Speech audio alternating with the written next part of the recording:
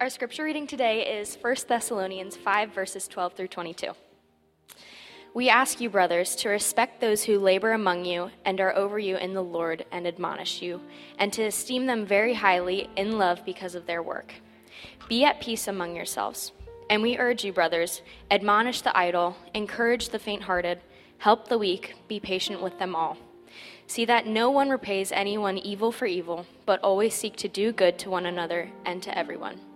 Rejoice always, pray without ceasing, give thanks in all circumstances, for this is the will of God in Christ Jesus for you.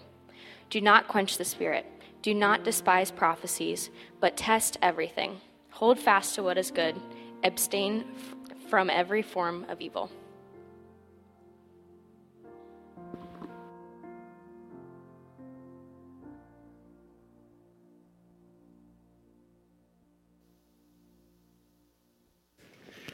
My name is Brandon. If you do not know me, I am one of the pastors here at Ogletown, and it is my privilege to open up the scriptures with you. I hope that you all had a good Thanksgiving this week. Show of hands, was there anyone here this week that had to make an emergency trip to the grocery store to pick up some of those last-minute items that you forgot for one of your famous dishes? There we go. There's a couple out there. That trip's always a joy, isn't it? Right? The calm peace that's over the entire storm. The fact that everyone there is in such a great mood to be there. The shelves fully stocked with everything that you could ever need. It's a blast, right? And while I'm clearly joking, I actually do enjoy getting out to the stores during this season and just people watching. It's just a fun thing to do. It's one of the only times during the year that you can look into someone's cart as they're roaming about the store and catch a glimpse into their life. Right, you see the person that's headed towards the checkout counter and all they have in their cart is a bag of potatoes, some butter, some milk, and you look at them and you go, oh, that person clearly forgot the mashed potatoes. I don't know how it's possible to forget the mashed potatoes, maybe the cranberry sauce, but either way, they forgot them. And you can see so clearly by the items that they've placed in their cart and how they all fit together and how it's pieced together so well that clearly there's something that will be produced once they get home and put those ingredients together. And the reason I like going around the holidays is because this is one of the only times throughout the year that you get that opportunity. All the rest of the year, you walk by people and you're looking at the random ingredients that are thrown into their car or into their cart haphazardly, and you wonder to yourself, I don't even think that person knows what they're planning on making for dinner this week, let alone myself.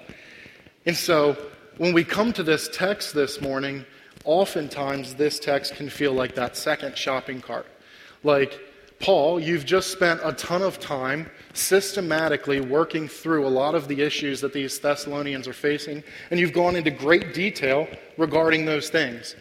And yet, here we are at the end of this letter, and I don't know if maybe you just ran out of time or ink or whatever it was, but it seems as if you've haphazardly thrown a bunch of ingredients in the form of commands into your cart, hoping that when it gets to its destination in Thessalonia, that it will produce something good. And even if you look in your Bible, the section header for this section might just say something as generic as final instructions. I don't know, right? But I would argue that if we slow down and we actually consider these commands, that we may just see that there is a rhyme and reason to what he's offering to these Thessalonians. Paul has surveyed their needs, he's added what ought to be in the cart, and he knows that if this church would do these things, a much more healthy and resilient church will be the outcome. So, we're approaching the end of this book, but as we've seen throughout, this is a church that is struggling. They're in a hostile culture with persecution being imminent. They've already, as a young church, had to experience some pretty serious internal conflict with one another. There's doctrinal misunderstanding taking place, and there is real sorrow over the loss of their loved ones. So Paul, as he looks in on this situation, reflects on what they've gone through, and as he winds down this letter, he reminds them that they already have all that they need in Christ and in each other. And what he does with these commands is he basically reminds them of the good gifts that God has given to them. And he basically is just giving a series of commands that allows us to practically live out the greatest commandments. Which is what? To love God with everything and to love each other as ourselves. So realistically, you could break this passage into two sections today, verses 12 through 15, dealing with our love for one another, and then verses 16 through 22, dealing with our love for God. But today I'm going to break our text up into three sections that deal with the different relationships that Paul addresses here in this text. So our outline is going to look like this. One, we'll look at the relationship with their leaders, which is verses 12 to 13. Then we'll look at their relationship with one another, verses 14 to 15. And third, we'll see their relationship with God, verses 16 to 22. So, let's start with number one. Paul's first ingredient that he throws into the cart to help this congregation is the relationship that they have with their leaders. Look at verses 12 through 13 with me. We ask you, brothers, to respect those who labor among you and are over you in the Lord and admonish you, and to esteem them very highly in love because of their work. Be at peace among yourselves. We are in a series titled Counterculture, and I don't know what could be more countercultural than this. In a society that increasingly bucks at the thought of authority being over them, Paul is right now reminding us that the leaders of the church who are in authority over the sheep are a good gift to them, and that the relationship ought to be a relationship that's filled with love and honor and respect. And I have to admit, it does feel a little bit weird as one of your pastors standing before you and preaching this portion of the text. And if you've been in any sort of context where authority has been abused, I'm sure that hearing me say, hey, honor, respect, love us, like that's something that may cause you to sit on the edge of your seat and maybe even shudder a little bit. I fully recognize and appreciate those things. But God's design for authority, if we look in Scripture, for the church, is so much different from that of the world. And I pray that this would be a place where you can see good and godly authority modeled for you week in and week out. So what I want you to do is I want you to look at these verses and notice Paul's description of the leaders in the church and even the way that he begins these commands. He starts by saying, we ask you, brothers, to do what?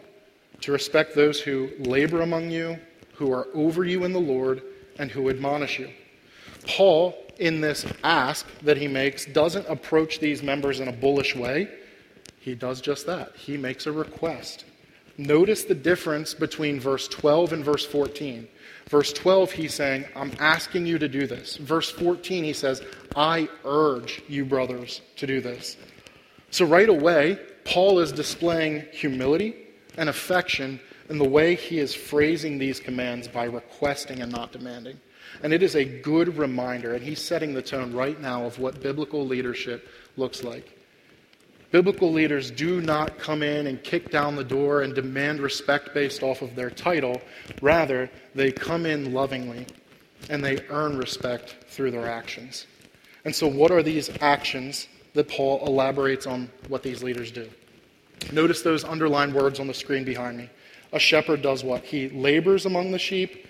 He is over the sheep. Another way to say that would be that he rules or governs. And he admonishes the sheep. And another way of saying that would be that he teaches, he corrects, he exhorts. But if you look at the order that he places those things in, I do not think that it's an accident that Paul starts the way that he does. Notice that before he ever gets to the part about the shepherds being over the sheep or the shepherds admonishing the sheep, he first says that they have to be laboring among them. And so this is a reminder to any leader or anyone seeking to be a pastor that before they would ever claim to be over the sheep, they better first make sure that they are laboring among them. And if that leader is not willing to do this first part, he does not deserve the second or the third. Pastors are to be with their people. They're to get to know their people, and not just names and occupations, but to really dig deep and try to get to know who someone is. Why? Well, it's to get to know the state of their souls, the areas that they're struggling, the doubts that they're facing, and the ways that the Lord is currently working on them. How else would a pastor better know how to speak the word over them and to labor for them than to take time and get to actually know them? And that word labor that's being used here, it's a strong one. Paul uses it to imply hard work to the point of growing weary. There's effort involved, there's toil. So how is it that a pastor labors for his people? Well, he labors in the word, and in doctrine. He meditates on the scriptures. He reads, he prays, he preaches and teaches, both in season and out of season. This is someone that's willing to be spent for the glory of Christ and for the good of his people. And so a pastor's labors towards his people are always aimed at this: enlightening their understanding, informing their judgments, raising their affections and their love for Christ, bringing about obedience to God, strengthening their faith, encouraging their hope, and refreshing their memory of the gospel. That's a long way to say this.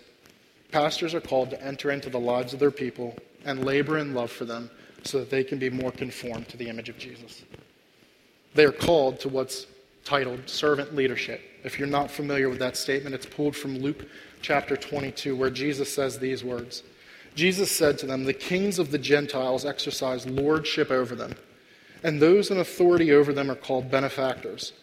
But not so with you. Rather, let the greatest among you become as the youngest, and the leader as one who serves." So the first point that Paul wants to make abundantly clear is that the leaders in God's church are those who are willing to humble themselves, roll up their sleeves, and humbly serve those in their flock. But that's not all that they do. The pastor doesn't just labor for the good of his people. He's over them. He leads them. Pastors are those that take the initiative in determining the way that the church ought to go. They give guidance. They cast vision. They speak into the lives of their people to help steer them towards more Christ-honoring directions. And it's often in this third act of speaking where the third item that Paul mentions here of admonishment comes into play. Through their teaching, correcting, and exhorting, pastors lead their people towards a deeper conformity to Christ.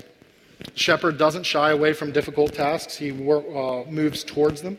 He is willing to speak into the life of the wayward Christian that has gone astray and call them back to obedience to Christ.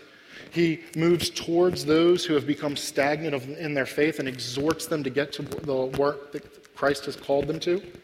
And then finally, the pastor moves towards those with poor theology and corrects it because he knows that it has radical implications on the way that one ought to live.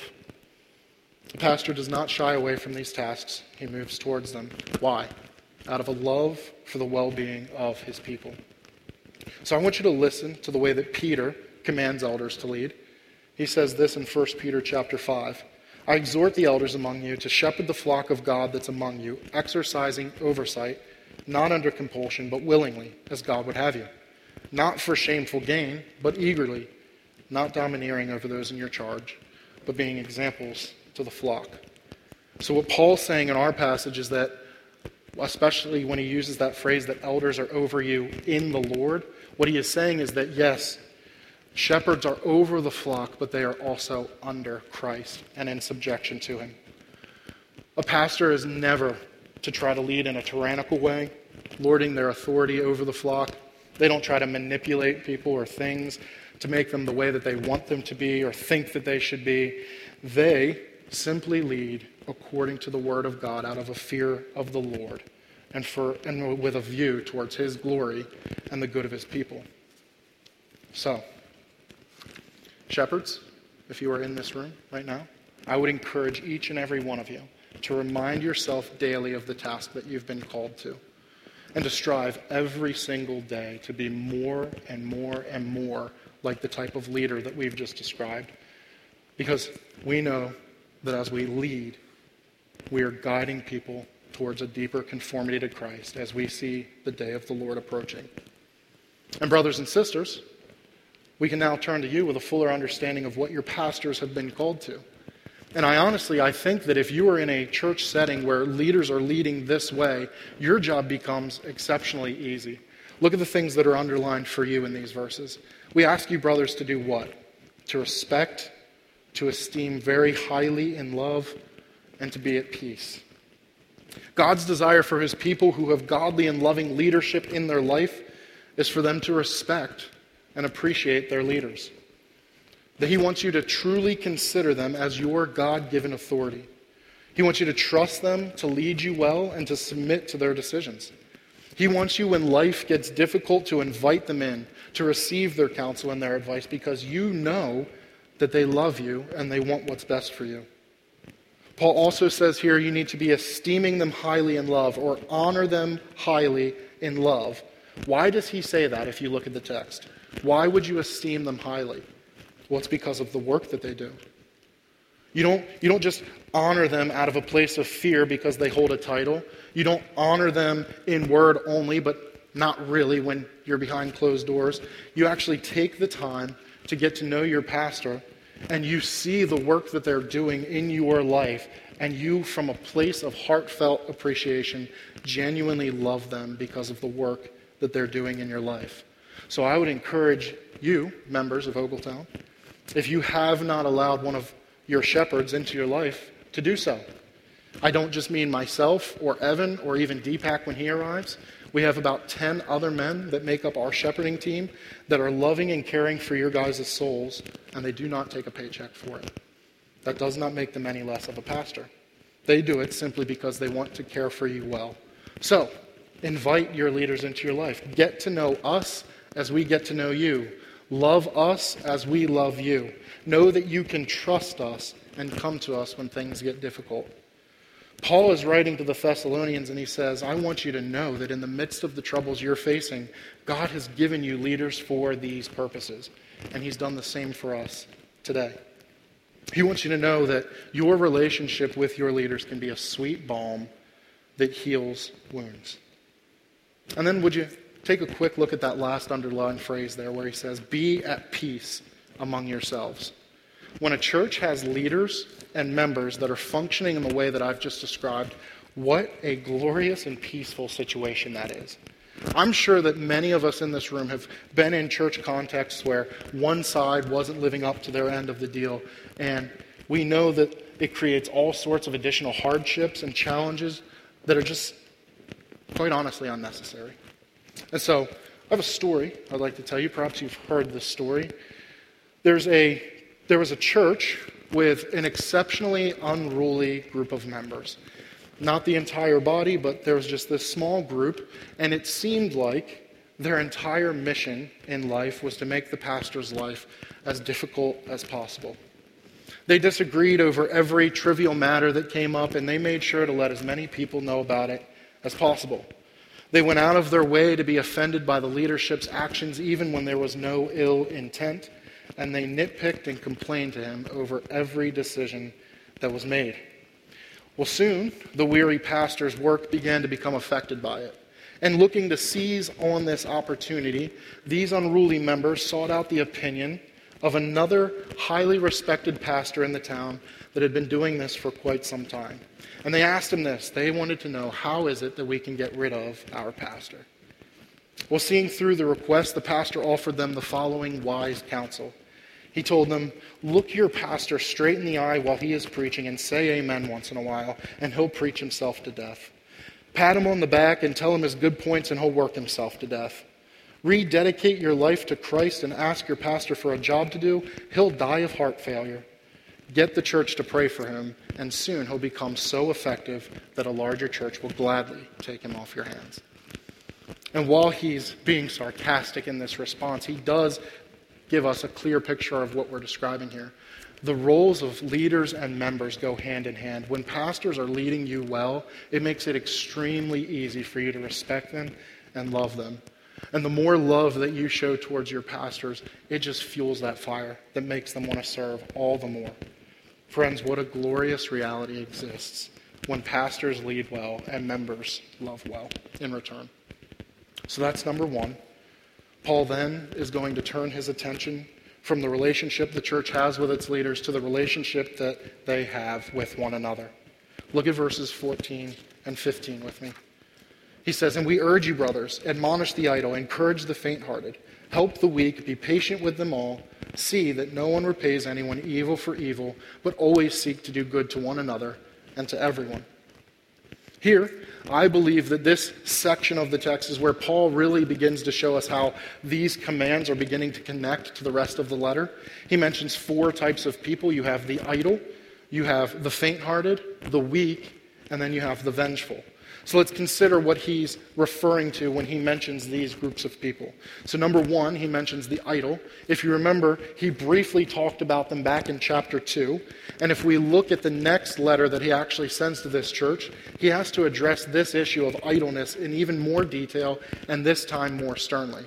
Think about the way he's phrased the command so far. We ask you, we urge you. Well, in this second letter, look at the way he starts. Now we command you, brothers. And he doubles down, in the name of our Lord Jesus Christ, that you would keep away from any brother who's walking in idleness and not in accord with the tradition you received from us.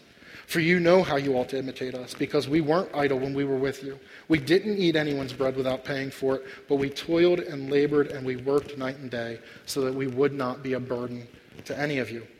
So the idol that we're discussing right now are those who had the ability to work, but they neglected to do so and were relying on other people in the church to provide for them. Essentially, what they had done is they had made themselves an unnecessary burden on the rest of the group. And I want to pause so there's no misunderstandings. I'm not saying that these refers to people that have recently lost jobs, to people that are currently seeking employment but haven't been hired, to those who have legitimate reasons such as disabilities or illnesses that don't allow them to work. This is speaking directly of those that have specifically made the choice to not work so that they can mooch off of others, and they have no intention of providing for themselves. But we'll get to more of that a little bit later. The second group he mentions here are the faint-hearted, right? This group of people, these Christians here, were staggering under the weight of the cross and the persecution that they were facing. They dealt with that real sin of a sexual nature that Evan taught us about, and were probably just worn down from the temptations of Satan and from the constant pressures that they were facing. The third group he mentions are the weak. This could refer to a lot of things, but I think that in this case he's primarily referring to their knowledge. So if we go back just a chapter before, he's had to teach them about the return of Jesus, because this was a group who had lost loved ones and genuinely believed that they would not inherit the coming kingdom because they had died before Christ returned. And then number 4, we have the vengeful. When we opened up this series in 1 Thessalonians, Evan actually started in the book of Acts and showed us Paul's ministry to this group of people. And we saw that he was not treated very well. And furthermore, the man Jason that took him into his home was also not treated very well. And so we could expect and anticipate that this group of Christians trying to live out their faith in this community would have been experiencing a lot of persecution. And the temptation is, as always, to just let hate fill your heart and to seek after revenge. So what Paul does is he notices all these different groups that are amongst this one group, and whereas before he's asking, he's now urging, because these needs are a little bit more urgent. He's saying, if something doesn't get done about this, the consequences could be dire. And so he reminds them that when God saves us, he doesn't save us to become just this isolated individual that's trying to live out your faith on an island. He saves you into a body of believers. He gives you a new family. You have new brothers and sisters that are here to turn to in times of help. And they are to act in love towards you. So how is it that we accomplish this? Well, Paul implores the people to basically become like doctors. He says, here's what I want you to do. I want you guys to analyze the circumstances, analyze the situation in a person's life, scout out the symptoms, and then diagnose them and give them the appropriate treatment. But before we just brush past that, this is where we have to be extremely careful as a body. Just like in the medical field, if you misdiagnose someone and treat it incorrectly, the situation can turn severe pretty quickly. And so you want to make sure that you're never breaking a bruised reed, that if you come in too hot or too authoritative to your friend, your dear friend, and they're just someone that's struggling, you don't want to crush them. But on the flip side of that coin, you don't want to be too passive, you don't want to be too gentle and allow for someone to continue living in sin because you're not willing to address their need. And I think that because these situations can be so complex, this is why smack dab in the middle of these commands, Paul actually makes the request that they are patient with everyone. Have you ever noticed the close link between love and patience in the love chapter of the Bible, 1 Corinthians 13? Look there with me. The very first three words say this: love is patient. And then I've underlined a few things in this passage that could also be interpreted as having patience, right? If you are bearing all things, that requires patience. If you are enduring all things, that requires patience. So over and over again, Paul says, love is patient. Love is patient. Love is patient. And here, to the letter to the Thessalonians, he again is saying, be patient, because that's what love does. And have hearts that are filled with grace towards one another. If you've been around people in a church context for any period of time, I'm sure that you've learned that sometimes the surface story isn't the real story. A comment that someone makes that may lead you to believe that they're trying to be difficult or divisive may actually just be coming from a heart that's been hurt, and they're afraid that it'll happen again. Church work is messy work. Everyone that comes in has past struggles, present struggles, and future fears. But the reality is we can meet their needs, and we ought to move into those situations to meet their needs. And once we dig deep enough into the heart of the issue, it's then that we can provide the correct treatment. So what are those treatments? We'll look back at your passage. He says sometimes it's admonishing, sometimes encouraging, sometimes helping, sometimes seeking their good. What Paul tells us is that sometimes you need to admonish one another. Sometimes relationships call for tough love. We need to be confronted in our sin, and we need to be exhorted to make things right. In the case that Paul's talking about here, he's referring to the idol, right? He's saying these guys need to get to work. They need to stop using people. This isn't a loving thing that they're doing. And so we need to move towards them and exhort them to get to work. And while that may not be the situation that's happening at Ogletown Baptist Church, we ought to be a people that are willing to move in, step into uncomfortable conversations with one another if we see an area in someone's life that's out of step with the gospel. And furthermore, if you are on the receiving end of that admonishment, the temptation is going to be to get angry, to withdraw, to get defensive, maybe even to leave the church. And I would encourage you, don't do that just yet. Understand that when God saves you into a community of believers, He has given you those dear brothers and sisters out of His good kindness, because those people may be able to see areas of our lives that are filled with sin that we are just simply blind to. And so if someone comes towards you and admonishes you in a particular area of your life, your first reaction should not be anger. It should be a deeper love and appreciation for that brother and sister, because they have had to do the difficult task of building up the courage to move towards you and to instruct you in an area that they see you falling short. He then says that there's others, referring to the faint-hearted, that are going to need encouragement.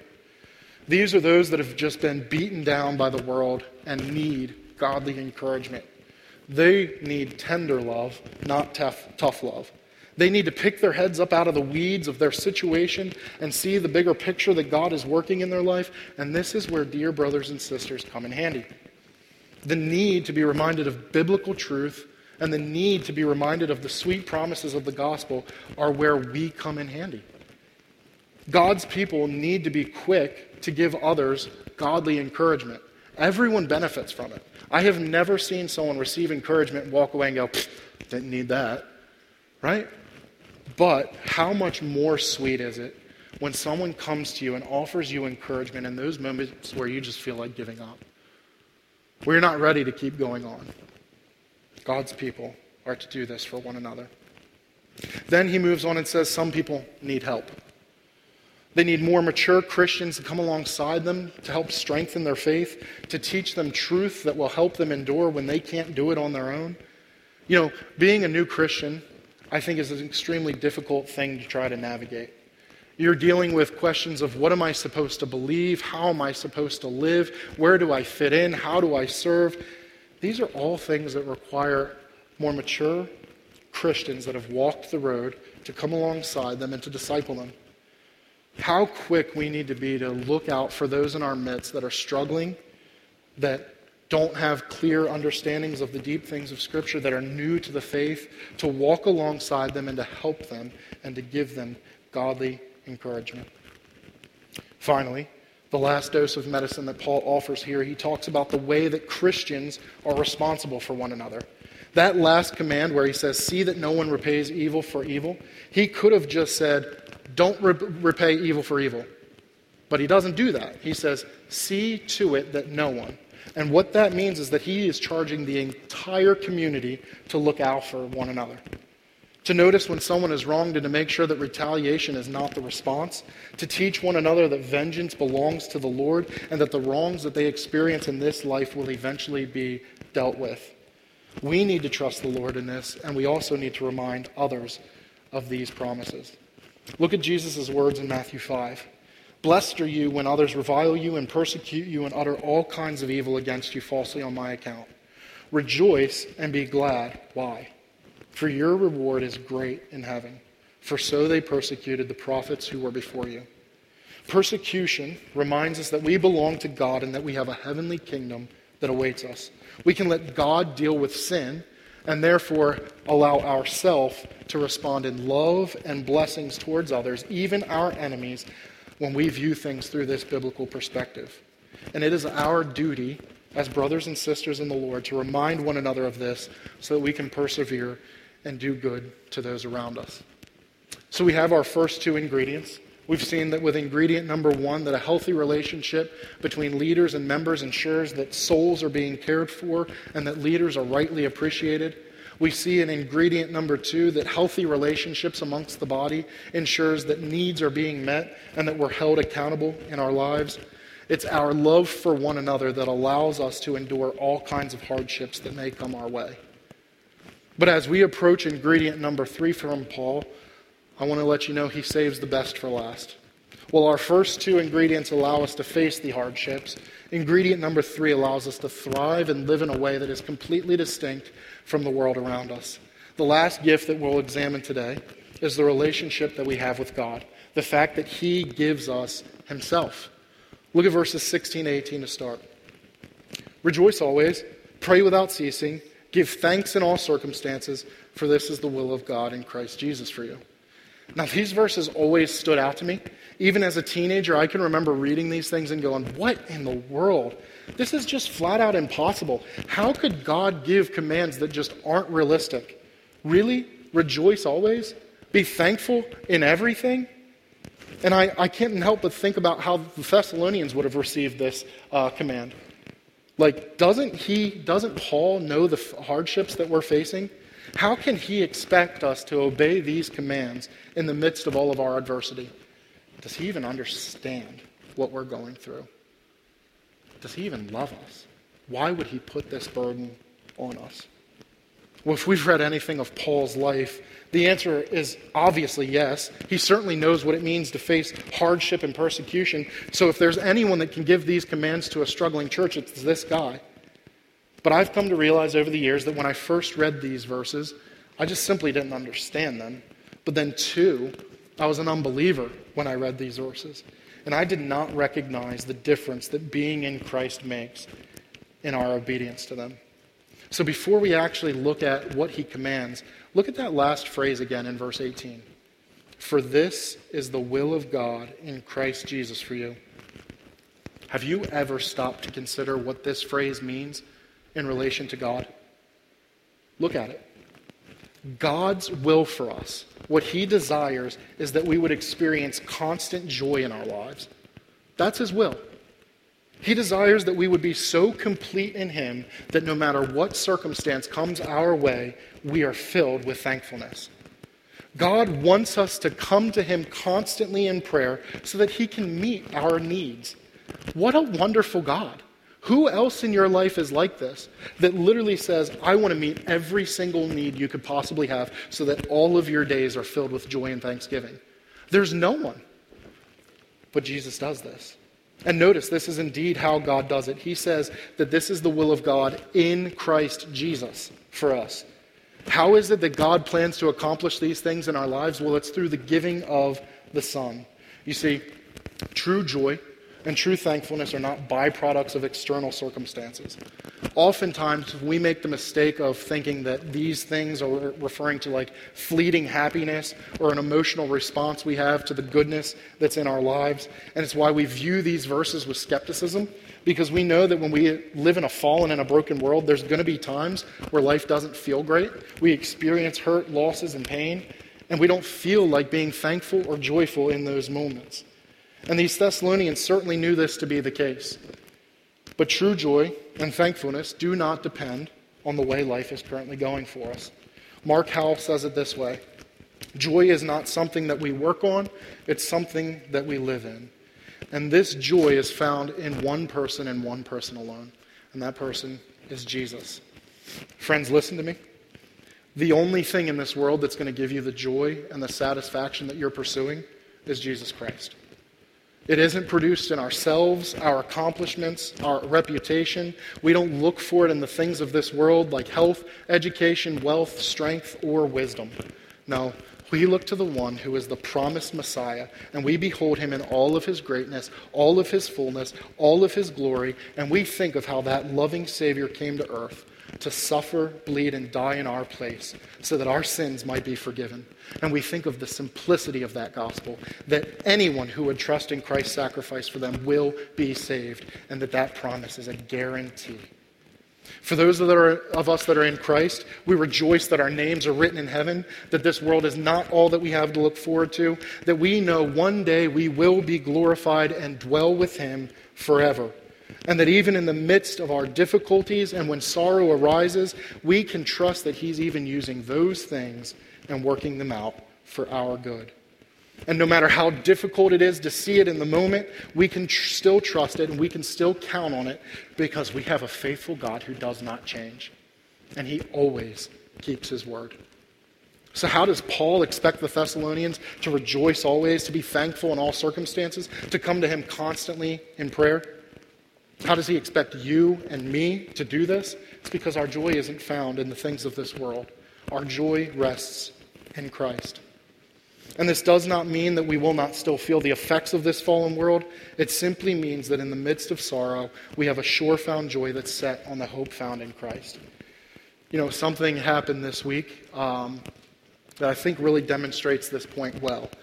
There is a kid that I graduated, well, I guess he's a man now. There's a man that I graduated high school with that had a brother that's a couple years older than us.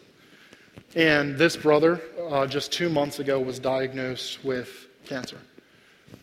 And this past week, things took a pretty drastic turn, and he ended up passing away on Thanksgiving morning of all mornings.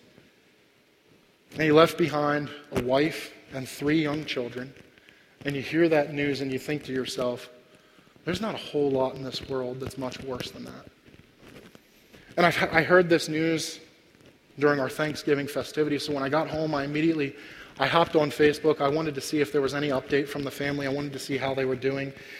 And I opened up Facebook, and the first post I see is from this young man's mother. And she did not post a long, drawn-out response. She posted one simple sentence. And that sentence said this: "This year especially, I'm thankful for the reality that heaven is real." You say to yourself, how? How is it possible that this woman watches her son die in an extremely painful way, far too young? How does she look at these grandchildren that are going to have to grow up without their father and get online and post something like that? How does anyone do such a thing? And the answer is that beneath all of those emotions, there's the sure and unshakable reality that he is now in the loving presence of his Savior, and that she will be reunited with him one day. This is the joy and thanksgiving that Paul speaks of here. That our God can even give hope in the midst of something as dark as death. So I ask you, where are you looking for your joy this morning? If you're an unbeliever, I implore you, come to Christ. You will not find the joy that you're seeking after in any of the things you're pursuing. Trust in him to save you from your sins, and you can experience joy like this woman's. And if you're a believer, that's looking outside of Christ for joy this morning, repent. Come running home to the Father like the prodigal, and he will come running out to meet you with arms wide open, ready to meet you where you are so that you can rest in the joy that he offers to you. But God does not stop there. Look at verses 19 through 22 with me. Do not quench the Spirit. Do not despise prophecies, but test everything. Hold fast to what is good. Abstain from every form of evil. God doesn't just gift us with his Son who accomplishes our great salvation. He also now gifts us with the Holy Spirit for daily guidance and sanctification. And what Paul is warning against here is the idea of quenching the Spirit. What does he mean by this? Well, verses 19 through 22 fit together as a unit. And if you follow, this is the path that he's going to lead us down. He says in verse 19, here's this general statement about quenching the Spirit. And then he goes into verse 20 with a more specific way in which this is happening. He's saying that in this group of believers despising the gift of prophecy, what they're doing is they're quenching the Spirit's work in their lives. And so you ask me, you say, well, what the heck is that whole prophecy thing about? What does that mean? Well, I'm glad you asked. 1 Corinthians 14, Paul gives us some insight into what he's referring to here. He says, the one who prophesies speaks to people for their upbuilding and encouragement and consolation. So prophecy is simply someone who delivers a word from God to the people of God for their good. In a sense, you could say that right now, because I'm preaching from God's word, that what I'm doing is an example of what prophecy could look like. Because the message does not come from myself, it comes from the Lord. And so you ask yourself, well, why would someone ever despise such an act? You have to remember that the reality of their situation is that false prophets were running all over the place. If we read Paul's second letter to the Thessalonians, we know that this was a group of Christians that had been misled by these false prophets into believing that the Lord had already returned. And they then told them, well, because the Lord already returned, there's really nothing worth living for. Just stop working. And this is why idleness was such an issue in their midst. And perhaps, and maybe this is just me making speculation here, but perhaps the Thessalonians were accustomed to hearing such poor teaching all the time that they began to despise it. And Paul here is saying emphatically, do not fall into that trap. God has gifted people by the Spirit to deliver his word to them, and in rejecting prophecy, they are quenching the Spirit's work. And so when you think of that word quenching, think of a fire that is growing and it's expanding and it's getting bigger. And when you throw the water on it, when you spray it down with the fire extinguisher, what are you doing? You're bringing it back in. You're quenching it. You're reducing it. And he says that is exactly what we do to the Holy Spirit when we despise the gift of prophecy. And in verse 21 and 22, he then tells them, don't fall on the other side of the ditch, though. Like, don't despise prophecy, but you also shouldn't be so negligent that you're willing to just receive anything. Exercise discernment. Be like the Bereans that heard Paul's teachings and then went home and examined the scriptures to see if they were true. If I am standing up here in front of you today preaching to you, do not just take my word for it because I'm the one on the stage. Go home, search the scriptures, see if what I am saying is true. Because at the end of the day, my words are not what matters. God's word is what matters. And so if you get teaching or prophecy that is good, cling to it. Because it's God's word and that's what will sustain you all the days of your life. And if you receive prophecy or teaching that is bad or evil, flee from it. Have nothing to do with it. In this exercise of discernment, you actually avoid quenching the Spirit's continual work in your life. And you enable him to grow you and lead you as you go about your days.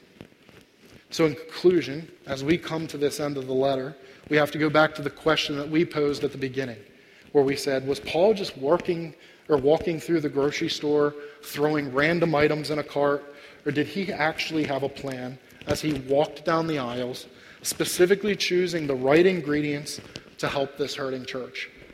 I'd argue that he knew exactly what it was that he was doing. That Paul knew that this church and all churches need three things if they expect to thrive in an antagonistic world. Churches need their leaders, they need each other, and they need the triune God. Let's pray. Lord, you truly are too good to us. You have given us such good gifts in one another and in yourself. And so, God, I pray that you would remind us daily of these good things that you've given to us, that we would seek to love one another well and love you well in response to all of the great love that you've poured out on us. God bless this congregation. Amen.